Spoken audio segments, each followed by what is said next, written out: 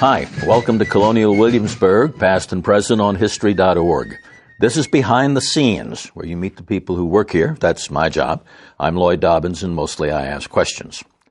Settlers came to Jamestown in the 1600s looking for natural resources that would make them rich. They were disappointed in their search for gold, but the New World offered a metal nearly as precious, iron. Journeyman blacksmith Shell Browder joins me now to tell us more about the early efforts at smelting. I knew there had been an attempt at an iron foundry at Jamestown. That's all I knew. How far did they get? How successful was it? Actually, they were successful in what they sought to do. They really weren't trying to establish a foundry or a furnace there, but to experiment with some of the ores in the area.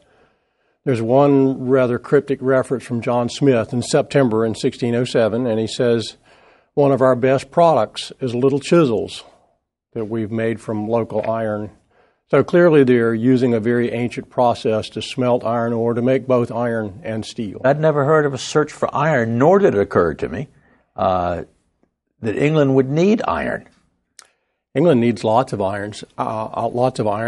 By 1750, we'll go back to the production of iron here in the colonies. By 1750, Britain's North American colonies are producing a lot more iron here than was made in Britain. And it's needed in Britain for a rather interesting reason. Britain's iron production was limited by their fuel source. You need charcoal to make iron with the old methods. And their forests were limited in size. In 1750, British iron workers, smiths of all sorts working with iron, could turn out 45,000 tons of finished iron goods every year. Mm-hmm. Britain could only produce 16,000 tons of iron every year. That's a huge shortfall. Oh, we've got a little shortage there. But we can't produce all the iron things that we need because we don't have a large, highly skilled workforce here. So we're shipping iron to Britain, and Britain is selling finished iron products back here.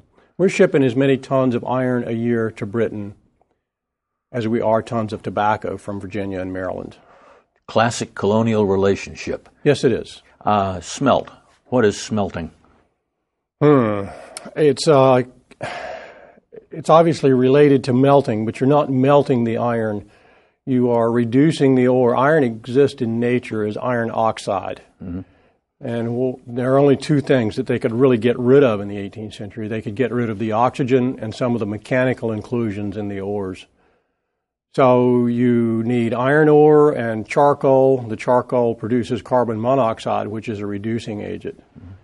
And the small bloomery furnace, which is what this is, it's not a blast furnace, but a bloomery furnace. They're not more than 4 feet high. You might get as much as 100 pounds of iron a day. They're fed constantly from the top with iron ore and charcoal. There's an air blast from a bellows going into the side. The air blast produces a very intense fire in front of the bellows, but when you get above that in the column of charcoal, you're producing lots of carbon monoxide, incomplete combustion.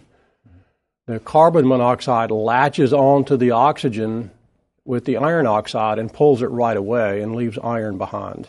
Typically, then, you would build this furnace near trees, because you'd need trees to make charcoal. Correct. The furnace is if you're familiar with the chimneys that people put on their patios. Oh, okay. It's basically a smokestack. Inside will be roughly 12 inches to 18 inches in diameter, and they need to be somewhere between 2 and 4 feet tall. So it's a long cylindrical column inside, and it's filled up to the top with charcoal and iron ore in layers. Mm-hmm. The air blast comes in from the side about 9 inches or 12 inches from the bottom. So we're not talking about some huge building here where 100 people are at work. This is a fairly local operation with some workmen, but not a lot. You only need a few people. You need somebody to make the charcoal. The iron ore can literally be gathered around here for small sites like this. The furnaces are very simple. They're not made out of fired brick. They're made out of topsoil and charcoal in small quantities and straw, and just enough wet yellow clay to bind it together so that it sticks. And you build that up in a structure that's sometimes referred to as a cob construction, just lumps of clay with all this stuff in it, just wet enough to be a stiff dough. You mentioned you can gather iron ore around here pretty easily. I've never gathered any. What do you look for? Iron exists in nature primarily as a rusty rock. It's a reddish, rusty rock, and you can find it laying on the banks of the James and the York rivers. There are a couple of types of ores you would find around here. One is bog iron, which you literally rake out of bogs, out of the mud in bogs, just as you would gather clams in a mud flat. Mm-hmm. It's kind of wet and a little bit sticky, and it would have to be dried out. If you find the other type of ore, which I guess technically is limonite, it comes from old bogs that have lifted up. There are many of those around the Chesapeake. An earlier term for that is ironstone, which is fairly dense sometimes and can be even used as stones for foundations. So after you run this through the heat and you gather it up, it works like iron? I mean, you can blacksmith can handle it? We're not there yet. We're not there yet. Mm-hmm. The next thing that you do is roast it in an open pit. Okay. That actually takes some of the oxygen away, but more importantly, it makes it friable. So you can break the ore that you have, which might be in a bigger lump, down to something about the size of rock salt. I'm a Southerner, so I would refer to it as the size of grits or hominy. And it turns reddish. It becomes magnetic at that point. Oh, really? The charcoal is also crushed. It can't be big pieces of charcoal, and it can't be dust either. So charcoal is about the size of a golf ball in modern terms, or a walnut in older terms. That goes into the top, as I said earlier, in layers. So this column is filled to the top of the little chimney, and it's never allowed to burn down. You don't put it in all at once. You fill it up with charcoal until it's hot, and then you begin layering what we found to be best is a pound of ore to a pound of charcoal, weight-wise. The volume is different, of course. And you continue doing that. As it burns down, you'll add another pound of charcoal and another pound of iron ore. So it's like constantly building layer cakes that fall out at the bottom. Mm-hmm. The iron grains, as the oxygen is pulled away and some of the impurities melt, begin to stick together into an object that has long been called a bloom. It has a lot of interstitial spaces in it. So it's rather porous and open, and it's not usable directly as it is. What more do you have to do? Well, the first thing that we would do is, if it's a 20-pound bloom, is to make it more easily handleable. And so we would cut it into 4 pieces. And then it goes, while it's still hot, it'll be yellow heat when it comes out. It goes back into the blacksmith shop. It goes right into the forge while it's still hot. And you begin to pound it into a bar. That forces out some more of the impurities. It begins to align some of the grains of the materials that you cannot get rid of, primarily a silicaceous slag. Once you've drawn it out into a bar by careful hammering, because it's not very well stuck together, then you cut the bar in 2, put it on top of itself, forge weld it together, draw it back out. You should do that at least 4 or 5 times to refine the grain so that you have much finer grain in it.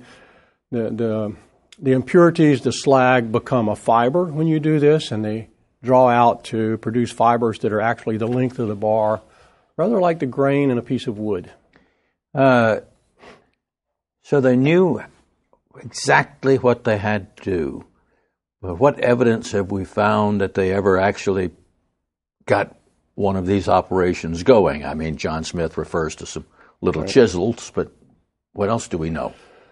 They're actually doing some rather interesting archaeology at Jamestown. It'll be next year before we're certain, but they are down into the earliest levels of what was probably a laboratory for doing research in our times, experimenting with all sorts of things that they found in the oldest part and the oldest layers of the fort. Some of this is a mystery that won't be solved until next year. but they found, for instance, castings of some of the slag that's not included that runs off. It's magnetic, and it's a half of a circle. We see the same thing when we shove an iron poker into the little bloomery furnace to start this stuff moving, to find out what's going on. You say next year you're going to know more about the thing. What do you think there's to learn? I like to describe what we do in the blacksmith shop or in the historic trades as historical forensics. We're looking backwards at processes that were not truly written down. So when we make things out of iron in the blacksmith shop, we want to use the older materials. Then we make tools that'll go for use by the woodworking trades, for instance, using types of steel and iron that were available in the 18th century. And we do that with our own tools as well. And you begin to learn how those tools behaved and how they held up. That's information that can be communicated to visitors. So we're doing two things. We're educating ourselves and educating visitors at the same time. That's Colonial Williamsburg, past and present this time. Check back often. We'll post more for you to download and hear. We like hearing from you. Send us a comment at history.org/podcasts.